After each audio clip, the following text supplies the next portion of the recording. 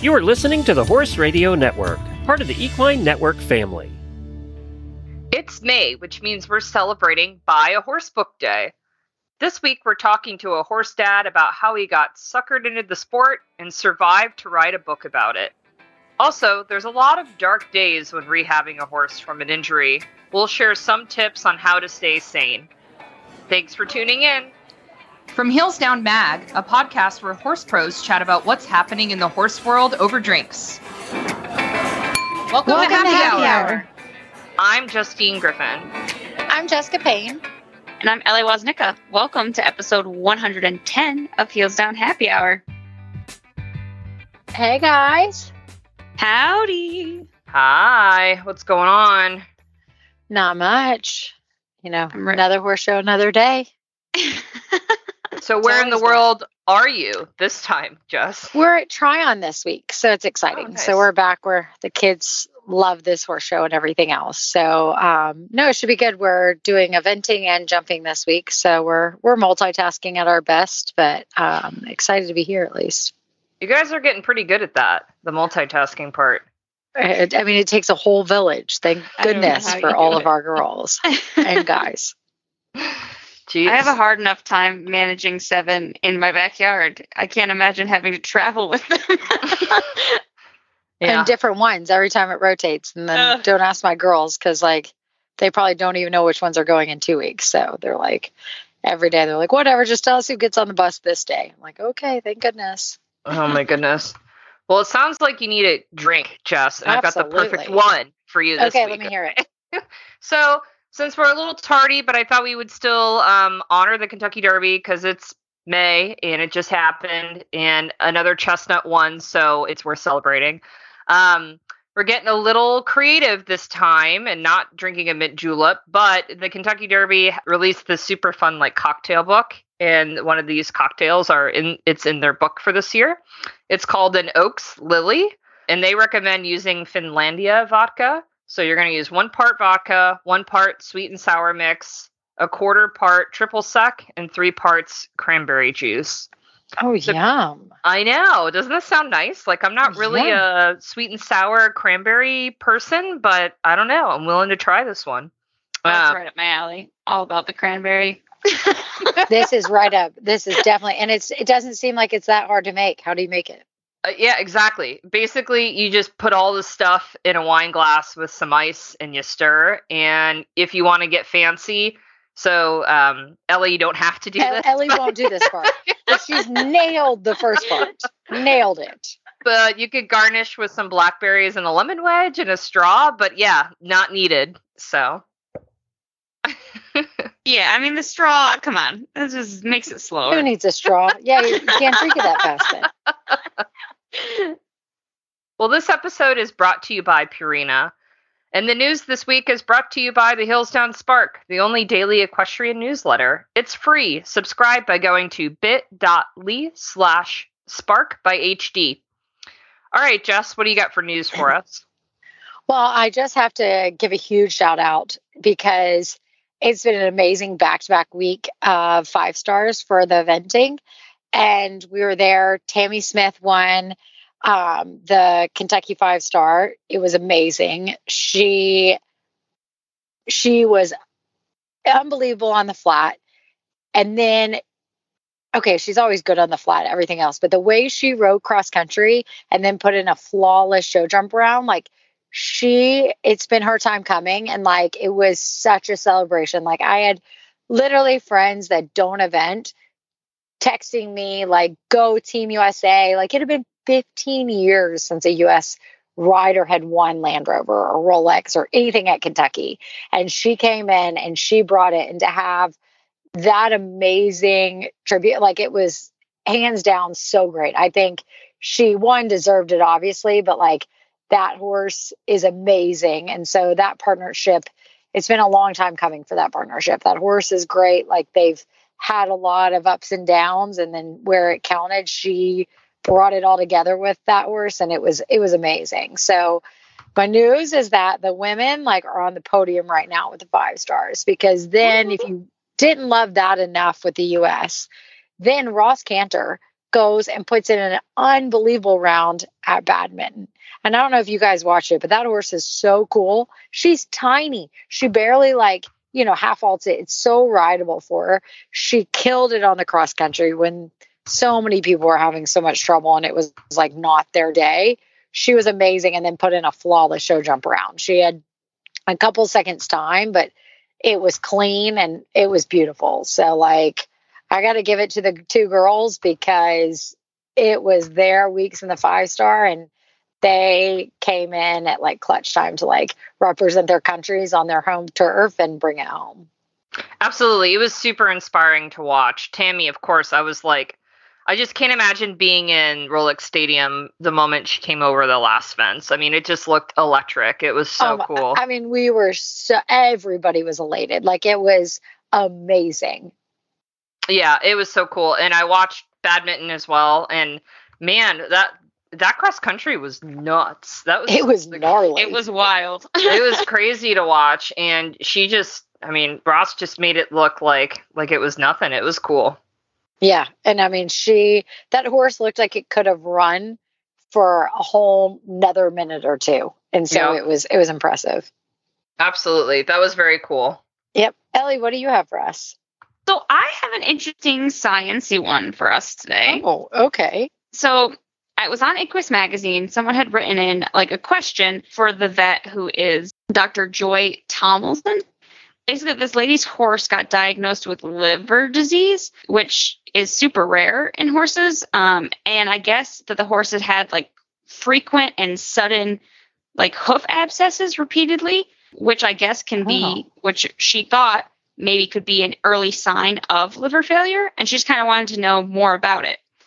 And so the vet explained, liver disease in horses is pretty underappreciated, partially because there is a very short list of causes for it and ways to treat it. So in mature horses, right, the common ways you see it are, toxic plants, bacterial infections, and fatty liver. But there's also a lot that are idiopathic, meaning they have no idea what caused it.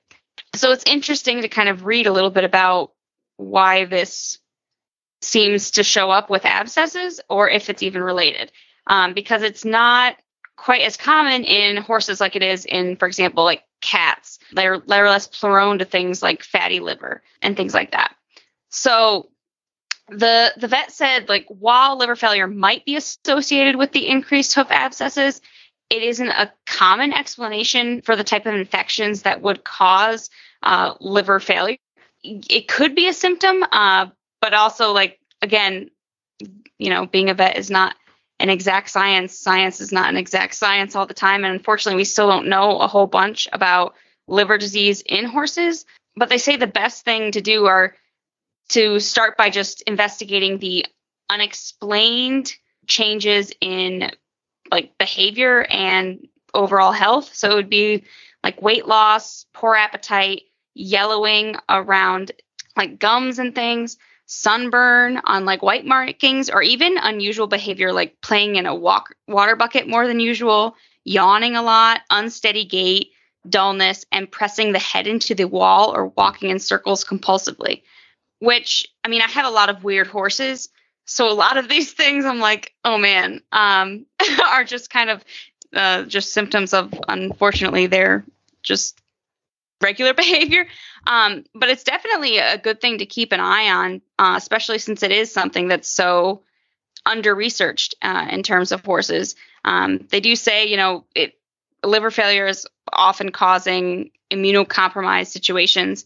So, you'd want to be more careful with horses with PPID or Cushing's and things like that, where it's more common. But just to check on, with many things with horses, right? We're just looking for changes in regular life and regular behavior to make these kind of judgments. Man, that's a tough one. That makes me just nervous as already the helicopter parent of my horses, Right. Ugh. Yeah, it's definitely something. It's one of those things where it's like everything could be a symptom. I'm like, all my horses play in their water buckets. Right. Like the thing is, it's just like, if it's a change or if it's normal for that horse, right? Like lots of horses are stall walkers. That doesn't mean they have liver disease. That might just mean they want to go outside, so you have to, everything is different depending on the horse. Right. With the context. Context is appropriate, Yeah. What have you have, Justine? I've got some sad news. So especially being here in Florida, but I'm sure y'all have heard about the passing of Hannah Surface, a young teenage rider who died tragically at Foxley Farm in Venice, Florida, last month. I mean, her death has really just rocked the entire equestrian community. You're seeing people from all over the world reaching out, and it's uplifting to see that in the community when something so tragic and awful and just a total freak accident that ended her life. It's really terrible, but people gathered this week in Ocala to celebrate her life at the World Equestrian Center. And I was even at a local horse show here in the Tampa Bay area over the weekend, and there were dozens of girls wearing azure blue armbands in honor of Hannah at the horse show. So you're just seeing just this outpouring of support for her family and her barn family and anyone that knew her, and just knowing that your heart goes out to them because, gosh, you wouldn't wish that on anybody. And it's just an awful loss for everyone in the horse world. So I thought it was poignant for us to mention this and remember Hannah and just be thankful for every day we have with our horses, because she was a young girl who truly was very passionate about the sport, because you just never know, right? Right. Yeah. But I'm sure we'll start seeing photos and more information that came out of her memorial in Ocala. I'm sure it was beautiful. So we want to give a shout out to everyone who supports our show on Patreon. We really appreciate it. Every little bit keeps this show on the air. And our Patreon subscribers get access to a bunch of exclusive videos, audios, like short mini episodes, extra conversations that we have with our guests on the show. That all lives on our Patreon page. If you'd like to become a subscriber, we'd love to have you. You can find that by going to Patreon, which is patreon.com/heelsdown. All right, guys. So May 10th is Buy a Horse Book Day. Gosh, I feel like last year, I can't believe a year has already passed, because I remember us talking and celebrating Buy a Horse Book Day. I know. It felt like it wasn't that long ago, and it's already been a year. And it was so much fun. This was a campaign we put on with our friends at Trafalgar Square Books, who publish a variety of horse books from authors and trainers and coaches all over the world, including Doug Payne. Yes. And we're really excited to do it again this year. So on May 10th, by using the Buy a Horse Book Day hashtag, you can help celebrate your favorite equestrian authors and share your favorite horsey-themed reads with us on social media. And you could take advantage of some really great deals at horseandriderbooks.com. But it's been a new year. I'm curious what y'all have read lately. Like, what are some of your favorite books you've read lately? Oh boy, that's tough. Right now, obviously, everything is audiobook because it's while I'm doing other things. Mm-hmm. I hear you. So what I've really liked, and I think I saw this on your list too, Justine, actually, but it was a collection of short stories called Horse Girls. Yes. Really? So the subtitle is Recovering, Aspiring, and Devoted Riders Redefined the Iconic Bond. And it's just like, it's a great collection of stories just written by people who kind of grew up as horse people and kind of were labeled that, that crazy horse kid, and just kind of like where their equestrian life went to involve their other, real life. So I really like that a lot. And then obviously from Trafalgar Square, I just read The Horse is My Teacher by Van Hargis. And I shouldn't say I just read, I designed their interior for it. So I read it while I was designing it. Aww, that's cool. So yeah, that was a cool one too, to hear, just like the story of how these great horsemen got to be where they are. What about you guys? Well, I think I've talked about this and it's still on my list. I've been running crazy and I just need to like bite the bullet and make it show up to my house basically. And then I will probably read it. Well, I will read it, but I really want to read Peter Fredrickson's 6 Feet Above, Jumping to the Top. He's that Swedish show jumper and he's done Olympics, everything else.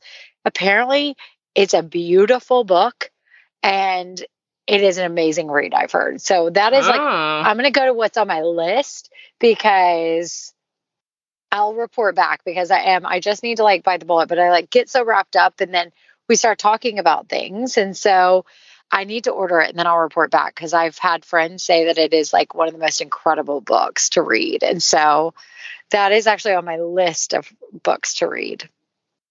Awesome. That's a good one. Yeah.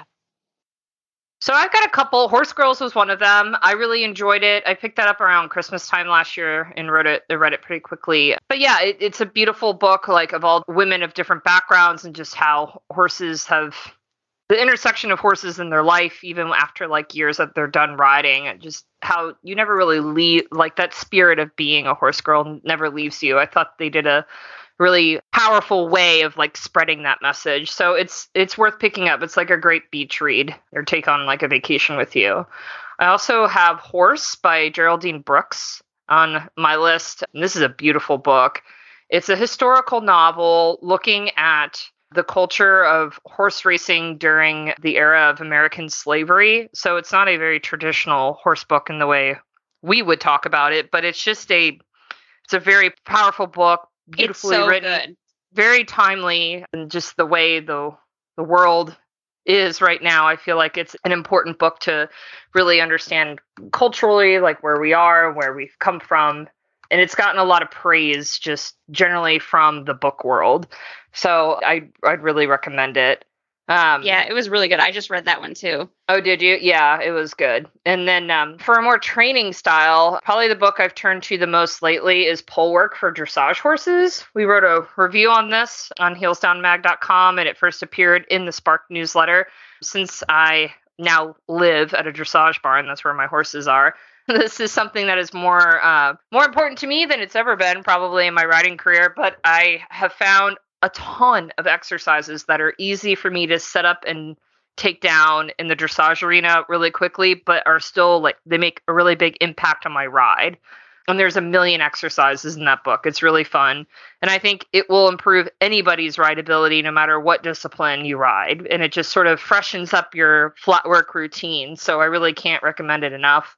It would be a good gift too for friends who ride, trainers. I just think it's really well done. So that's a great one to check out for yourself too.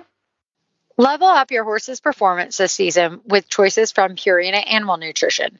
From Purina Ultium Competition Formula to Purina's Impact Pro Performance and everything in between, Purina has the right option for your horse, including supplements like Purina Super Sport Amino Acid Supplement, Purina Amplify High Fat Supplement, Purina Outlast Gastric Support Supplement.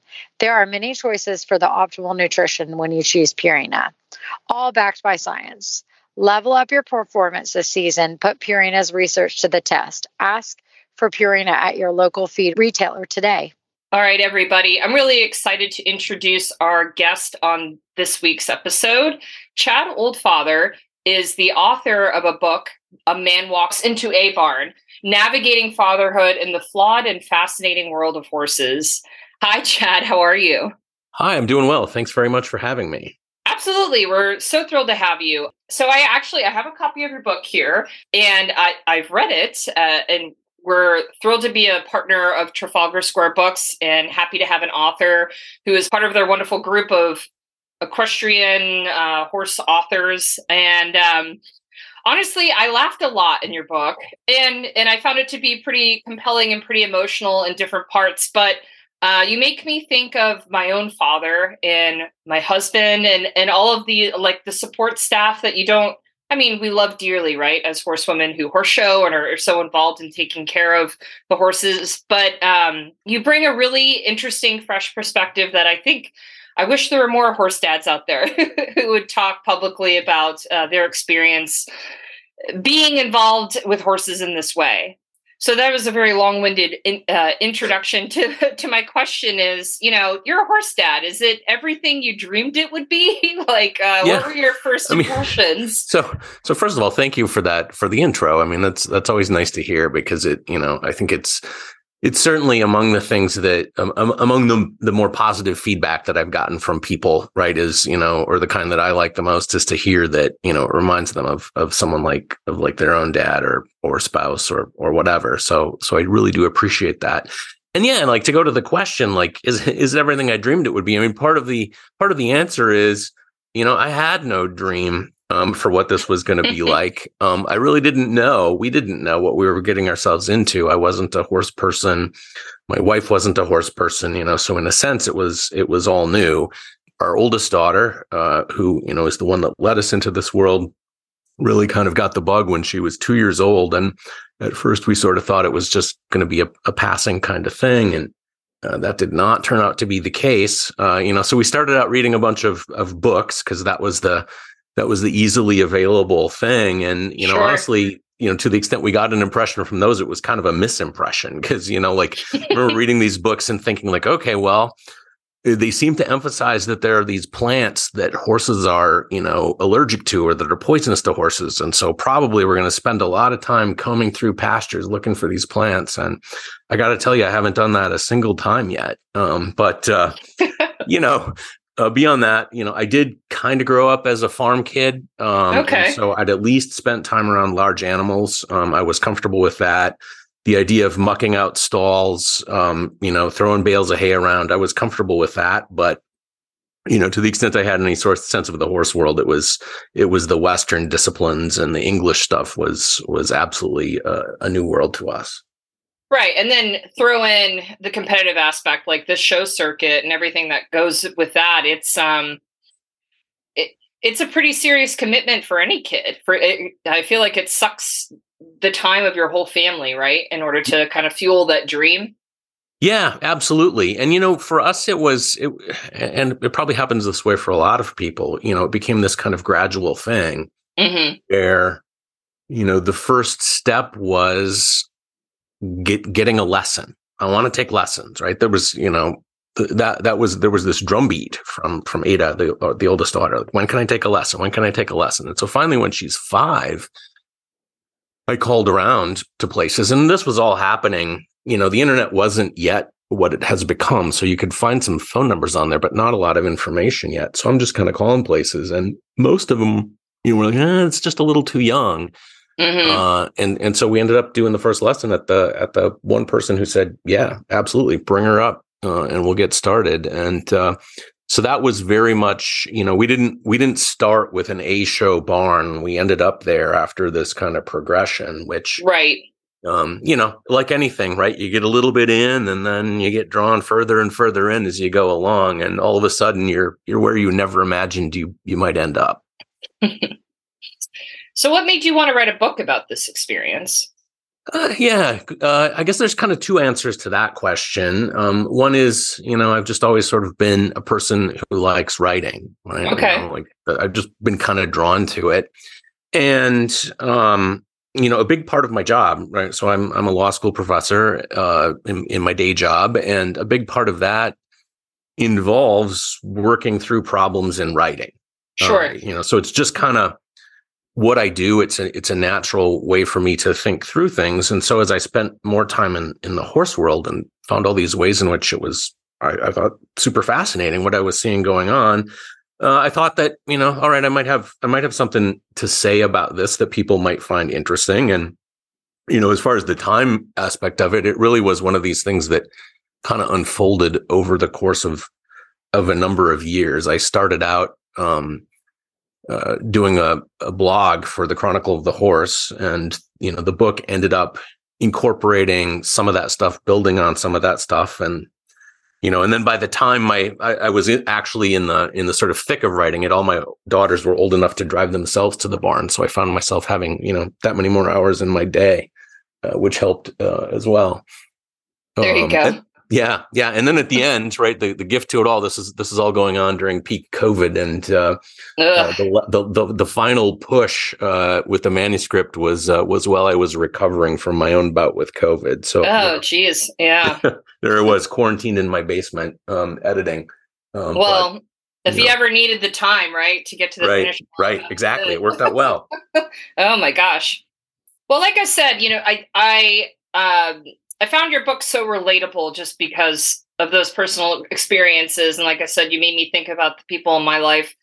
My own introduction to horses was very similar to your daughter's. My parents had no idea what the heck they were getting into. And then all of a sudden, lessons turned into a lease, then turned into buying a pony, then turned into horse shows twice a month, then turned into horse shows that lasted a week twice a month. And it's just a very serious commitment for any family, right? And how do you manage that with yours? I mean, I think you do a nice job getting into some of that in the book, but do you have any advice for parents out there? Yeah. I mean, it's interesting because, now we're empty nesters now. And honestly, I kind of asked myself the same question, like, how did we actually do all that? Yeah. Because you're right. It's a huge time commitment. There's no off season, right? The way there is with just about any other sport. You can't you can't take a horse and just sort of store it in the garage when you're not using it. And of course, then there's the money commitment as well. Because one of my impressions of the horse show world is, the answer to the question, how much does it cost, is some version of how much have you got. And so I don't know, like, I think the answer is we just did it, right? We just did it because, here was this thing that as it turns out, our daughters were passionate about, and we were in a position where we were able to support it. My job is flexible enough that, it wasn't a problem for me to bring work along with me. And, there are plenty of photos of me sitting in a chair in a tack room with, a couple barn cats crawling all over me as I'm trying to prepare for tomorrow's class and things of that nature. And, we just did it. And I don't know that there's any great advice, that I can give other than that, right? It's just kind of humans are adaptable in that sort of way, and you make it all work somehow. Sure. And I imagine, those Sundays when you're sunburned and tired, seeing your kids just feeling like so full, after a really good weekend or, a good week at the barn, I'm sure that makes it worth it.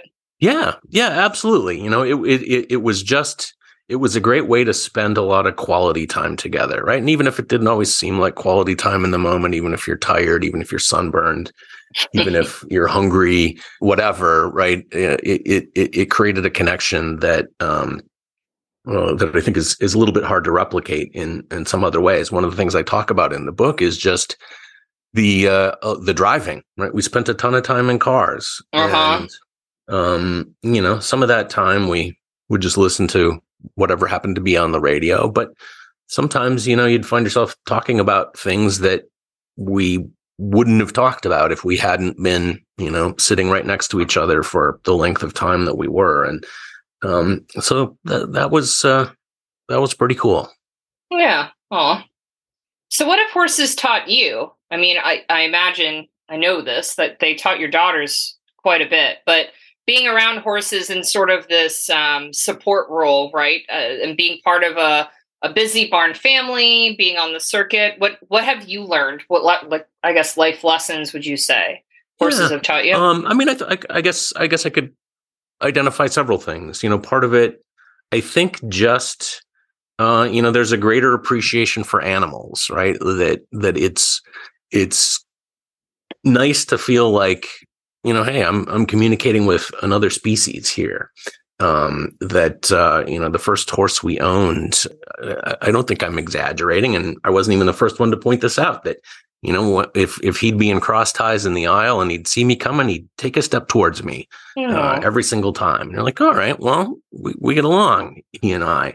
And so that was kind of cool. I think as well, and this is something I spent some time talking about in the book, is I learned, I think, a lot about teaching and learning. And of course, part of my job is to teach people to become lawyers. And, it really struck me how there are all these parallels between learning how to ride and learning how to ride well and learning how to be a lawyer and, really probably pretty much whatever. But, like it was really interesting to see as my daughters moved up, how things that they used to have to focus on and really, really pay attention to eventually became second nature to them. And, you'd really notice it when you'd be in a situation where somebody who was not so far along was also riding in a lesson and just to see that, oh, okay, they're being taught stuff that for my daughters now is, no longer something they need to be taught. They just know it. Mm-hmm. And, I think that happens with just about any skill. And it certainly happened, as I look back in my own development within my profession, it was certainly a thing that I experienced. So that's been fascinating. And I think it affected me in how I do my job in a way that I absolutely would not have anticipated. And then, the Barn family, the personal aspect of it, I think was really neat because, we live in a world where it's very easy for all of us to sort of spend time within our own little bubbles, right? We tend to live near people who are like us and hold the same sorts of views that we do. And a barn will kind of bring people together across that. So I've met people who met and, continued to be friends with people I otherwise would never have crossed paths with. And of course, there's really an intensity to those sorts of relationships that you really don't find in other sports, mostly because you're just spending so much time together, right? You're going to the barn just about every day, and those same people are there just about every day. And so it really does become a barn family in a way that, just isn't true to the same degree with other sports. So that too was something I really valued, and to the now that we're doing it less, I miss it. Oh, sure. So it makes me reminisce a little bit. I think back on all the time you spent at interstate hotels and Cracker Barrels, going to dinner with all these all families from the barn and all the people you met. And there's a lot of heartbreak in this sport, right? But as a kid, I feel like it taught you a lot of life lessons at an early age. And some of those can be harder than others that I'm not sure you would get that same kind of experience in another sport, even maybe some team sports. But I guess if you could do it all over again, would you steer your daughters toward another sport? Maybe I asked that in a joking way. I'm not sure. Yeah, right. I mean, I think the answer is that there really wasn't an option. When you find yourself, at least from my perspective, you find yourself with a kid who's that passionate about something, mm-hmm. and you're able to make it happen. I felt like we just had to do it, right? And part of what was. What really kind of blew me away about it too is I just have never been that passionate about anything, right? I mean, I guess I'm a little bit more like a squirrel. I get distracted by things, and I find, oh, that's interesting over there, and I've never been as intensely into something to the same degree that my daughters were into riding, and I really just admired it. Mm-hmm. And so to be able to facilitate it, I thought, well.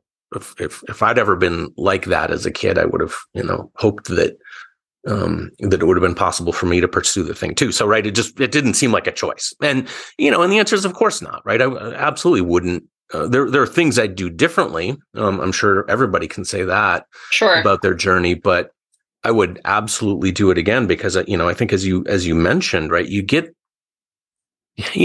life lessons from any sport, right? There's always going to be winning and losing. You'll have to learn how to deal with that, and you learn about hard work and so forth. But you're dealing in equestrian sports, obviously, with another living creature, right? And it's a living creature that can communicate with you some, but not to the same extent that, a teammate normally can. And so you have to account for that. And you have to account for the fact that, that creature has to be cared for all the time, year round. And somebody's got to do that. And then I think too, again, it goes to the intensity of the relationships in barn families. It gets to be a team that, and I don't know, I'm sure if you're a pro athlete, right, and you're spending all your time around your teammates there's a similar level of intensity, but I don't think in traditional youth sports, you ever really get that closeness to the same degree. And one of the really important things, I think, for my daughters was that a lot of their teammates were adults. And, they then are learning not only how to deal with winning and losing and all of that stuff, but also having these models of how to do it as adults do it, who are their peers, right? In a realistic way that just isn't true. When you're playing high school sports, the adults are the coaches, the adults are the parents, the adults are them, the adults are never really us.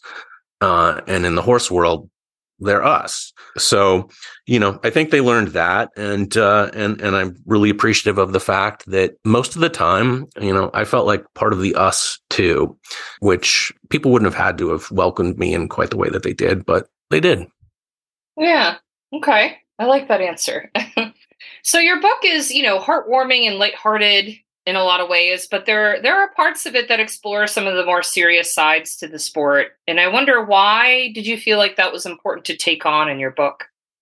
Yeah, I think part of the answer there is because those are real issues, and sure. And I'm comfortable dealing with them. It's, I teach law, and I am critical of courts all the time. I'm critical of law all the time. We think about, I teach people that, hey, we're the ones that have to deal with the nasty problems that happen in the world and try to figure out how to solve them. So it really didn't seem to me like it was anything out of the ordinary.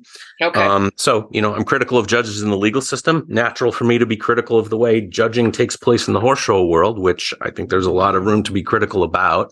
A lot of the book, or not a lot, but at least a chapter of the book really deals, it deals with George Morris, who, I saw give clinics several times and who I found fascinating in all sorts of ways. And, he'd always been at least mildly controversial just because of his, not exactly gentle teaching style.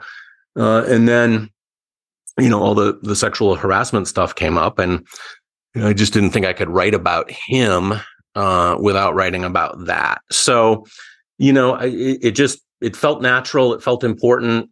There's a section in the book, I think this is maybe a little bit less towards what you're getting at, but a section where it's a chapter devoted to advice for trainers. And, that seemed to me too, the sort of thing where it really isn't out there, at least not that I encountered. And I'd like to think it's, there are useful things in there. So, the book isn't just for parents, I guess would be one takeaway there. Yeah, no, I agree. Having read it, I agree that there are takeaways for all kinds of readers. Interesting. So my last question for you, Chad, is a little bit of a lighter one, though. I wonder, do you have any funny stories to share? I mean, I even asked my husband before this interview, like, what sort of funny stories would he share if I interviewed him about just being, a member of my support team as a woman who's obsessed with horses. And the first thing that comes to mind for him always is learning what sheath cleaning is. But I wondered if you had any good stories of, just being out there with your daughters or learning about horses that you'd like to share. Yeah, I mean, it's funny because when I think back on it, we did so much laughing. Mm-hmm. But, so much of it, too, is of the you had to be there variety, right? It's just you get enmeshed in this little world and you have all these inside jokes and, and things are just kind of hilarious in the moment that when you try to tell them to somebody else, they're sort of give you that look.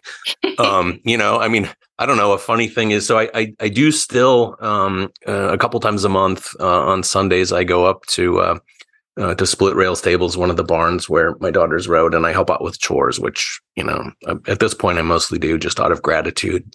And just this last Sunday, I was doing that and, was emptying a water pail and didn't quite clear the holder well enough. And so dumped water down the front of my pants. And, I don't know, is that hilarious? It was kind of funny at the time, but also uncomfortable.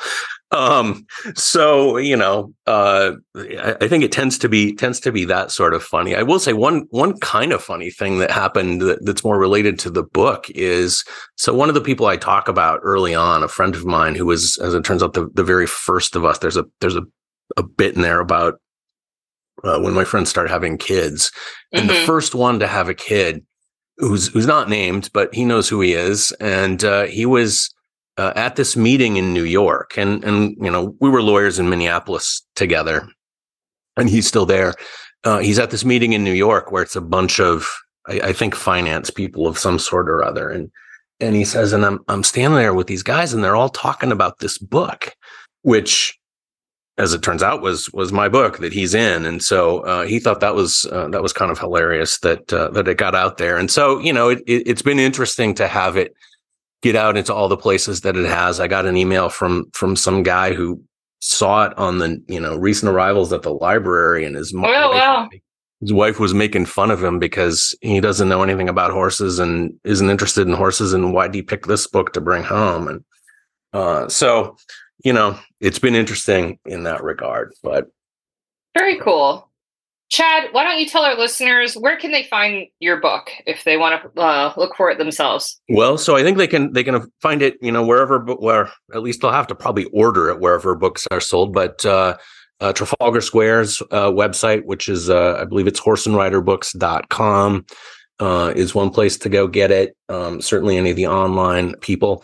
As it turns out, I'm pretty findable. I've got a unique enough name that a Google search will pretty easily turn me up.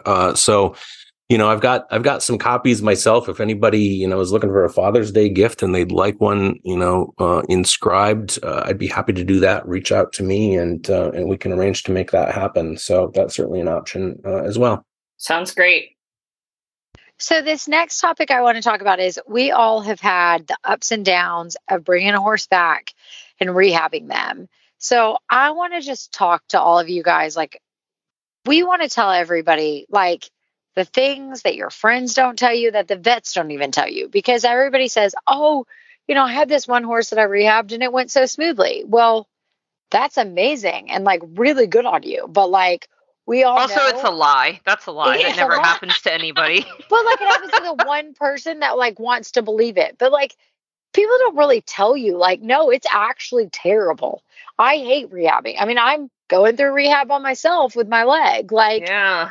I've never put in more effort into rehabbing horses and myself that like, it's just frustrating in the end. Like, and then you like rehab and you're like, my leg's still sore. It doesn't like, cause I think in the end, when you're in the thick of it, you see there's an end, but it feels like it's eternity to get there. Because sometimes it is. Well, and it's this like roller coaster of emotions that I don't think, no matter what people tell you, even if, if they try to scare you or they try to be more measured, there's just nothing to prepare you for it, because it's this like abrupt end to something. Like for me, it was the abrupt end of that partnership where I was just like, what do I do now? What do I do? And then there are glimmers of hope as your recovery goes on.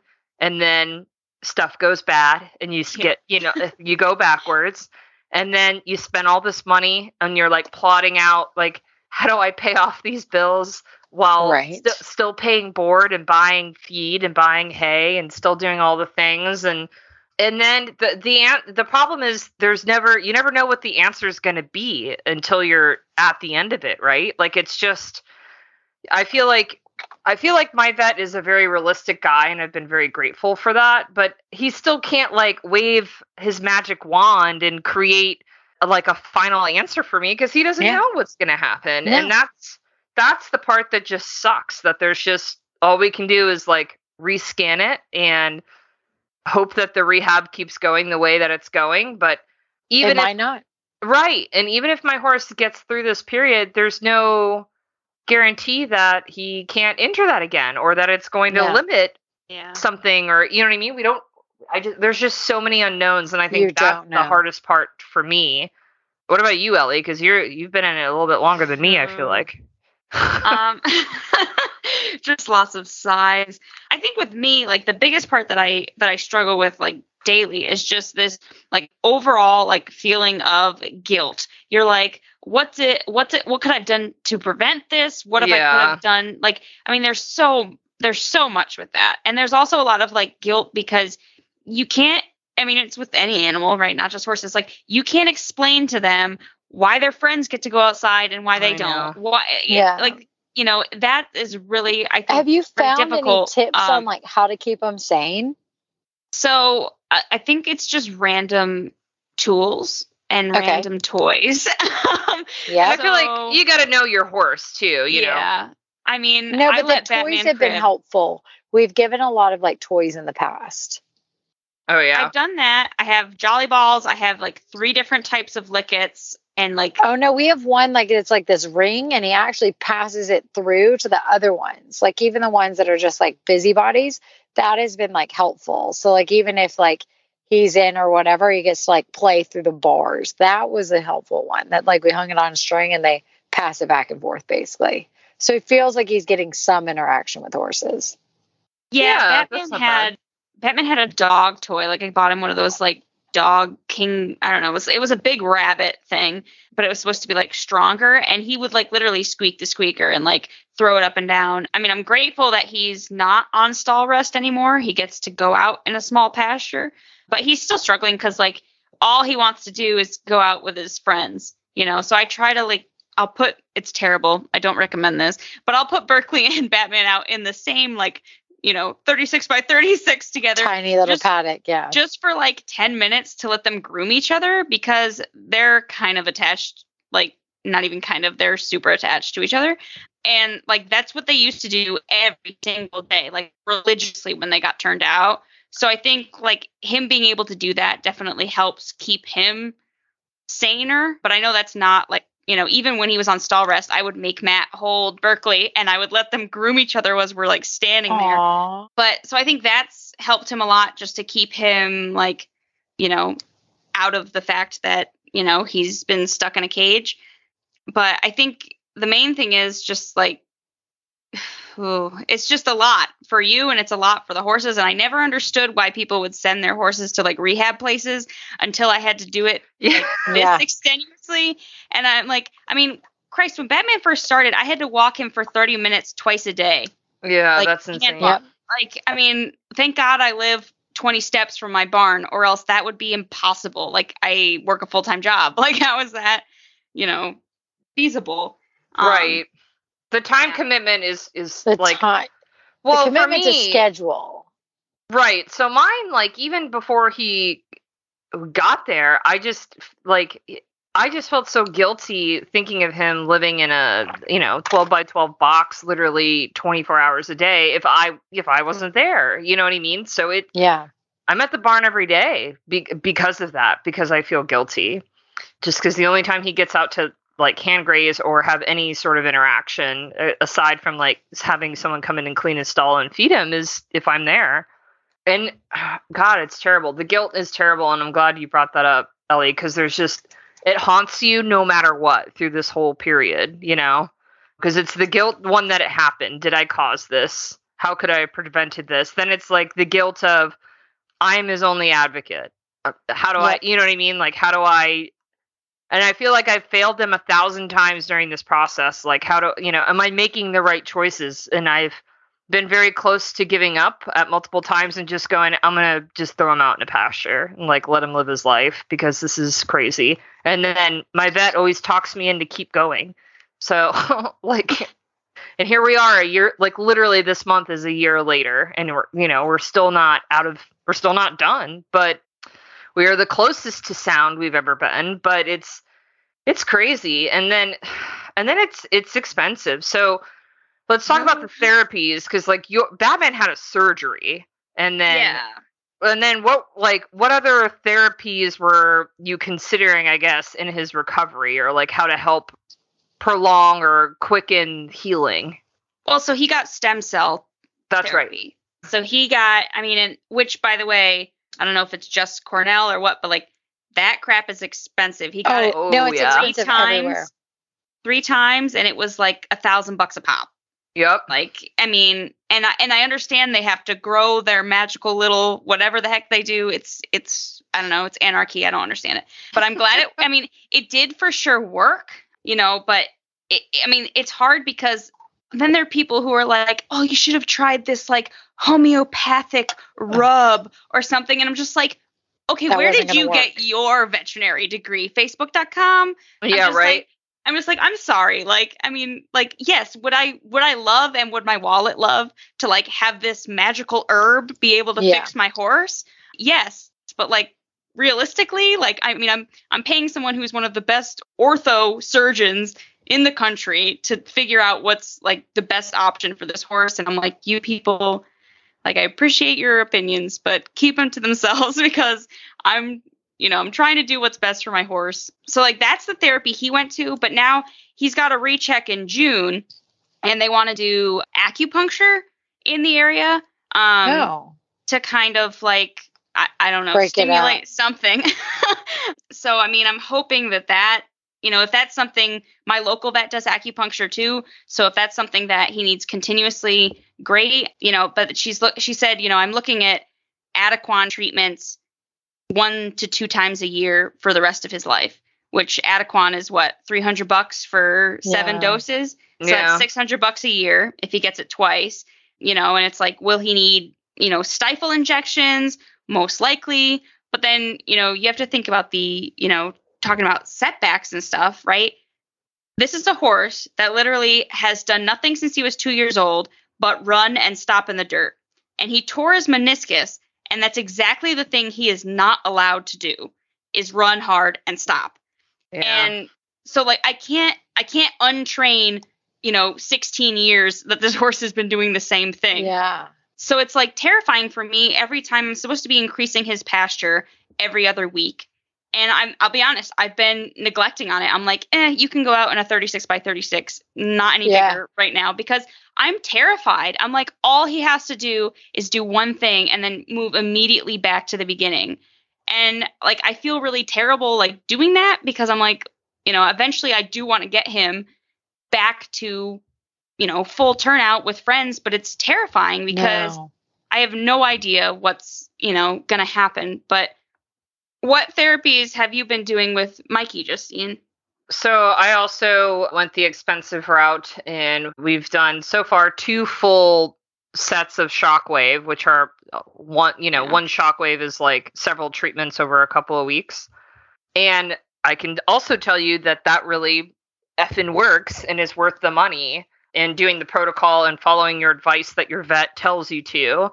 But now, like I see posts on Facebook, like obviously ligament injuries are fairly common, and I just cringe when I see all of the bad advice that people on the internet, because there's no responsibility. You could say whatever the F you want to say, and people give so much bad advice. And it's terrible.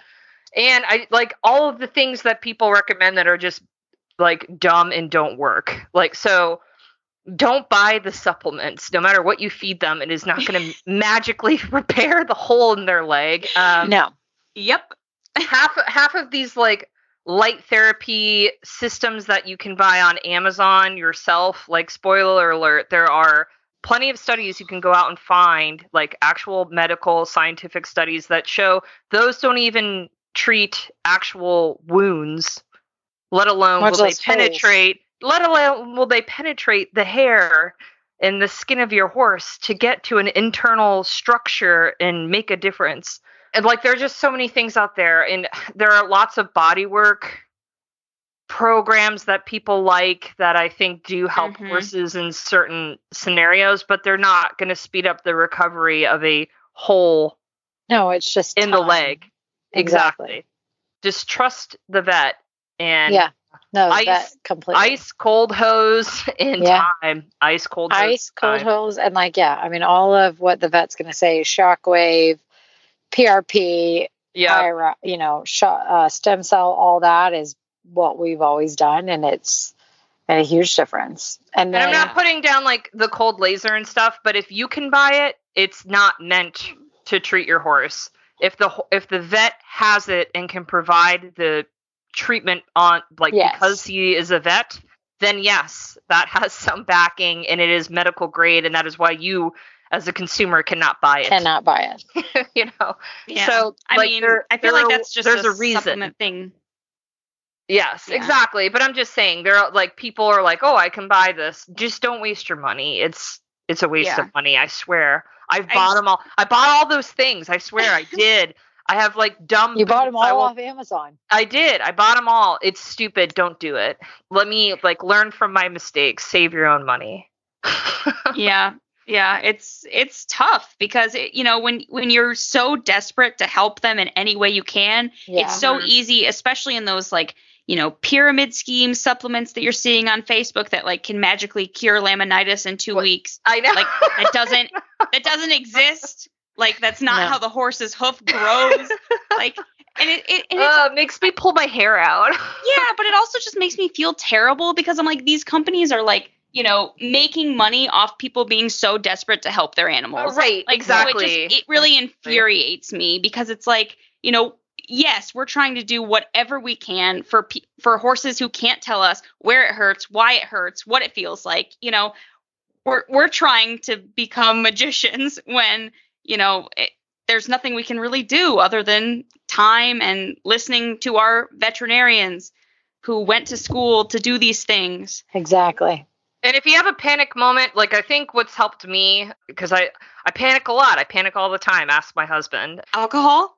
Well, of course. Well, But that's why we're Hills Down Happy Hour. Yeah. Alcohol is definitely the first thing we always do. It's a drink. Go back to the Oaks Lily. But what's made me actually feel better is I've probably paid for more ultrasounds than I ever needed to see. Yeah. Like the vet could tell me like it's gonna look the same, but I physically needed to see it on the screen. Yeah. And have like that undivided attention Proof. time with my vet for like that 45-minute period. I just paid for more scans than I ever needed just because my Yeah. vet's like, see you in 2 months. I'm like, nope, you're coming back in 5 weeks and we're scanning it again because I need to feel better. Like I need to that make was my- sure. that was my therapy. And then over time, it's amazing what you will learn from this experience, and you can trust your instincts. You get to know your horse in this different way. Like I know just like from feeling that horse's damn leg so many times a day, every day for now weeks, months, a year at a time. Like I just know when it's not right. You know what I mean? Like you come to know your horse so intimately. 100%. In a way that you never thought was possible, and just knowing, really like trusting your instincts on what is off. I have sent so many videos of my horse being lame to the vet that every single educated horse person that I've paid thousands of dollars to over the years for their advice and their wisdom, that they've said your horse is sound and he has not been sound. Like I have learned so much from watching how my horse moves while unsound that I feel like I've upped my game, guys. Like I would bet money on my ability to pick out a lame horse now. Yeah. So you will learn stuff. And that's a really sad, terrible silver lining that's not worth it, but you will learn through the grief, and like you're just in an upside down world until the end of it. That's pretty much what it is. Yeah, and it's tough, and your horse is going to get a lot of cookies, and you're going to drink a lot of drinks. I actually spooked Batman the other day because I was drinking in the barn and the can cracked. That's amazing. And I was like, oh God, no. I was like, don't be afraid. Oh my God. I'll tell you. So like a week, it was the week I was supposed to send, like get on Mikey because we're walking under tack. And I was supposed to send the vet a trot video to see what he looked like. And Mikey, I don't know what caused it. I was in the tack room. He was on the cross ties. He had my saddle on. I was grabbing the bridle. And I heard him scurry on the cross ties, and I didn't know what was going on. And he broke out of the cross ties and ran away and rolled in my dressage saddle. I can't remember. Did I tell you guys that story? You did tell No. me, and it's still just as bad. Like my world ended. Everything came crashing down in that moment as he ran to the like backfield, like into a paddock, and just immediately lay down and rolled. And I just was just like His leg is destroyed. My saddle is destroyed. Like, my life's over. This is it. This is the end. And then he got up there and just stood and like waited for me to come get him. Oh my gosh. Oh God, it was a really bad day. And then Yeah. so needless to say, I delayed sending the trot video, but yeah, so like shit like that's gonna happen. Oh, So- well, I just had one of those moments, like literally last week. So Batman's up to 20 minutes of trotting, and I am supposed to lope him like a little bit each way. And he's been doing that for probably 3-4 weeks now. Mhm. And for some reason, I don't know if he must have taken a bad step or something, but like I loped him, and then when I came back down to trot, he was like progressively getting lamer. And I was like, okay, no. what the heck just happened? Like, he was literally 3-legged. And I was like, okay, so I had Matt take a video, and then I walked him for 10 minutes and see if it was any better. And then I was like, okay, I'm putting him away. You know, I'll take a video tomorrow and we'll see like just if he looks any better. And he did look better the next day. And I did send the videos. I'm still waiting to hear back from his surgeon. But I'm just like, I mean, like he seems back to normal now, like back to where he was. But I'm just like, okay, if you can literally take a bad step in the flat arena, it like terrifies me, because I'm like, what's going to happen when you go outside and there's I hills know. and rocks? And I know. It's just like, but it's hard when you see something like that. I literally was like, did I just like, you know, did I right. put him in the bit and the bridle too much, and now I just ruined everything? Did I just send him know. back? Like, yeah, it's terrifying. You It's know, the worst sense of dread I've ever experienced. I'm not gonna lie. I'm just like, God. Like, if I could just cut my arm off and that would be like payment for the horse to be sound and this be over, I would do it. I literally would do it. Yeah, literally rehabbing myself. I would go back to being paralyzed for a little bit if Batman could just be fine. I know. For the stress of this to be over, you know? Yeah. So I feel like we're doing a really bad job of telling people it's going to be okay if this happens to you. But Well, it just should be you should just know, like, it is going to be a struggle most of the time, but there is an end in sight, basically. Yeah. and you will learn stuff. Yeah. You'll come out a different person no matter what happens. Yeah, I mean, and there are setbacks. I mean, Batman is over a year after surgery now, you know, and I mean, he is loping, like he is doing. I know that. you're doing so good, Ellie. But it's just so, like, you know, it's scary, but you have to just hold on to the fact that, like, it's like, you know, I don't care if it takes 3 years. I told my vet, I was like, I don't care if you have to chop off his leg and you have to like make him a, you know, peg leg. I'm like, something will be okay for this horse to be able to not live in a stall. Like, I refuse to do that. I know. And so, you know, I think, like you said, you just have to advocate for your horse, and you've got to listen to your vets and try to do as much as you can. I mean, believe me, there are some times where Batman does not get ridden the 5 days a week I'm supposed to be doing it, because I also have to like keep my job so that way I can afford to take him to the vet again. And so sometimes like real life gets in the way, you know, but it's just like, you just have to hold fast to that, you know, that idea that it is going to get better. It's just a very slow process, and like, you know, don't beat yourself up, and, you know, stuff Also, happens. Drugs are your friend. Like, sedate the horse. I was so against that in the beginning, and then like after he reached tour in December, I was like, I'm an idiot. Why didn't I do this from the beginning? Like, just sedate your horse. It's better for them. It's better for you. It's okay. It's okay to use drugs. Yes. Yeah. I'm very surprised that Batman has not needed drugs, because he's the one I genuinely expected to need drugs, but he's just genuinely so happy to have a job. He's just like, yes, please. Like, he was so bad when I was hand walking him. As soon as I got to like walk him under saddle, he was like, yes, ma'am, no, ma'am. And he would like bridle himself up, and he was just like, thank God, you know? Oh, mine's so much better under tack than it's the hand walking that he's wild and crazy. I have no control. Yeah. That's where I was like, drugs forever. Yeah, drugs. Rizerpine is great.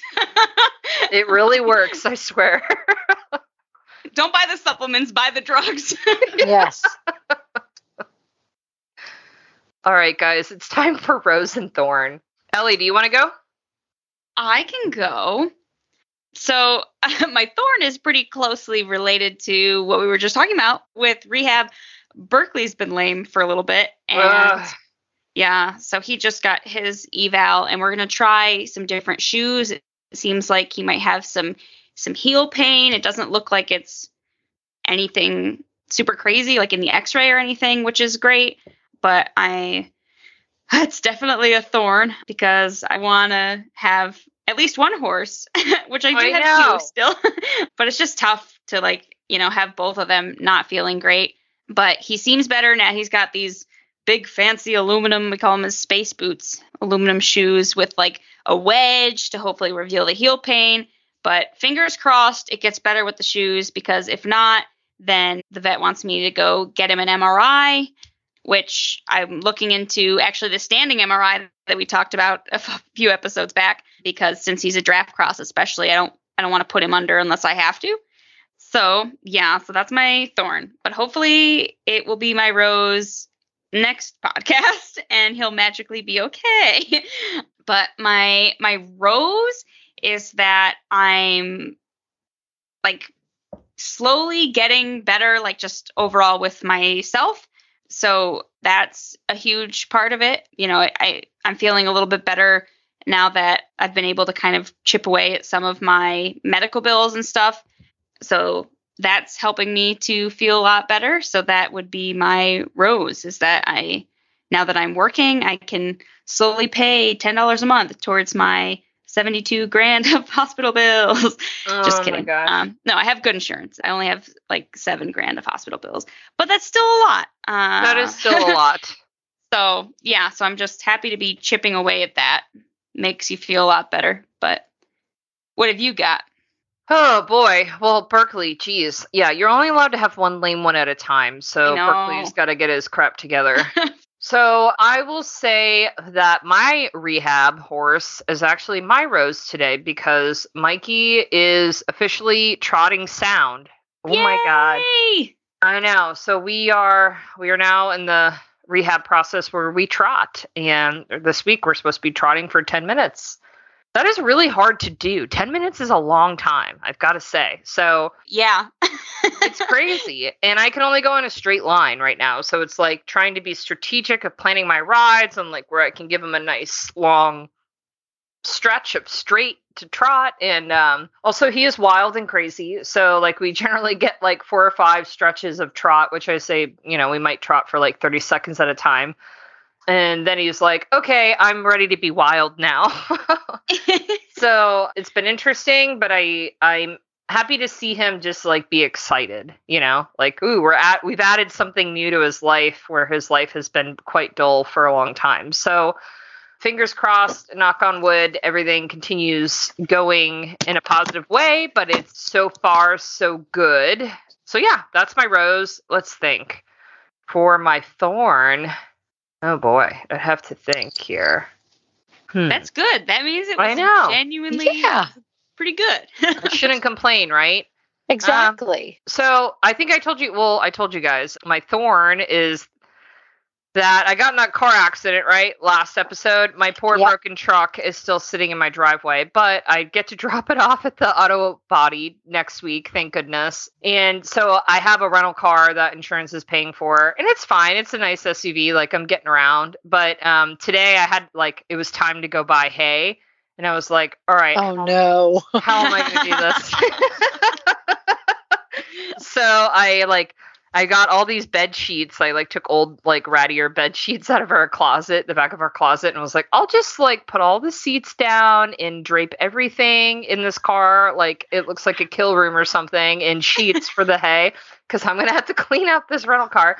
And so I was at the barn after riding both horses, setting up the car essentially to go to buy hay, and a friend of mine was like, Chelsea, she's like, what are you doing? And I was like, I have to go buy hay. And she was like, oh no, you're not putting it in there. And I was like, I don't have a choice. I don't have the truck right now. I gotta do it. And she was like, I'm going to take you to go buy hay. So perfect. I know. Horse friends forever, because they get it. So she took me to go buy hay in her truck, and I didn't have to destroy the rental car. So that's perfect.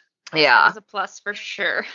All right, Jess. Okay, yes. So my rose is that I am actually like walking, and my PT, I have been really, really happy. Like I've told you guys in the past that my PT has been amazing. And so I got another set of x-rays, and my doctor said everything's good and that I can slowly like keep progressing back to like normal activities. So I'm back now riding, and I can walk track canter, and I did 2 horses the other day, which is pretty awesome. So yeah, so I'm like slowly getting back. And like we talked about, in the whole rehab, the staying consistent in the schedule. Like I've been trying to be so adamant that I do it every day. And so that is definitely my rose, is that I have been consistent and it is getting so much better. So that is definitely my rose. Awesome. And then my thorn is one of our guys that works for us had a bad fall. And so he's out. So I'm just thinking about his family and everything right now, because he's had a fall and he's like hurt his back and stuff like that and so he'll make it back. But talk about the road to recovery and everything else, that just thinking about him. And that's my thorn, is that I just feel for his family and for his kids and stuff like that, because he was, the primary breadwinner and stuff like that. So he's been on my mind a lot, is because he's been in and out of like the hospital trying to work out things. So that is definitely my thorn, is that it's just been a long week of poor Luis, who's been so instrumental, and he's been so amazing as part of our program. We talk about all the village that it takes for all of us. So when, one of us gets down, it just kind of hurts a little bit more. Is like, not that, work-wise, it's just you feel for him and stuff, and hopefully that he can get back to going sooner. So like, he's just such a joy in the barn and everything else. So right now it's a little like gloomy right now without him. Oh, well, thinking about him too, that's tough. He'll be okay, but it's just like you feel for him, and he wants to be back and everything else. And he's, just sitting there trying to recover like the rest of us, where it just gets sad. And so especially after going through it all, you like feel even more for people, because you're like, I know exactly what you feel like, even though it's so sad. So I know. Just thinking about, the next one and stuff, because he's so sweet. Oh. Well, guys, we do have a mailbag from Sarah, who sent us an email, which I thought this would be fun to talk about. I might be the only one who's done this, but we'll talk about it anyways, because maybe you guys you want to do these things. So Sarah says she sees a ton of ads for different riding holidays across the globe. What are our top picks for international riding holidays for experienced riders? And am I the only one who's done this? Well, no, I did. Okay. I will recommend Ireland. Yes, good. Because I did do that.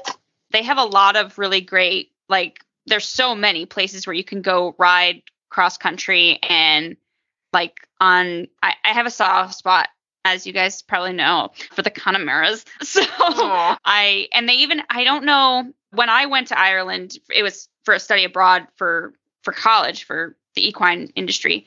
But there was a guy who had this place called the Dartmouth Horse Museum, and he also had like this whole trip that he would do where you would literally stay. It was like a week long, and you would actually ride the Connemara Trail on the coast, and you would stay in like these hotels along the way. Yeah, his name is Willie Leahy. He actually just passed away a few years ago, but I think they're still running it.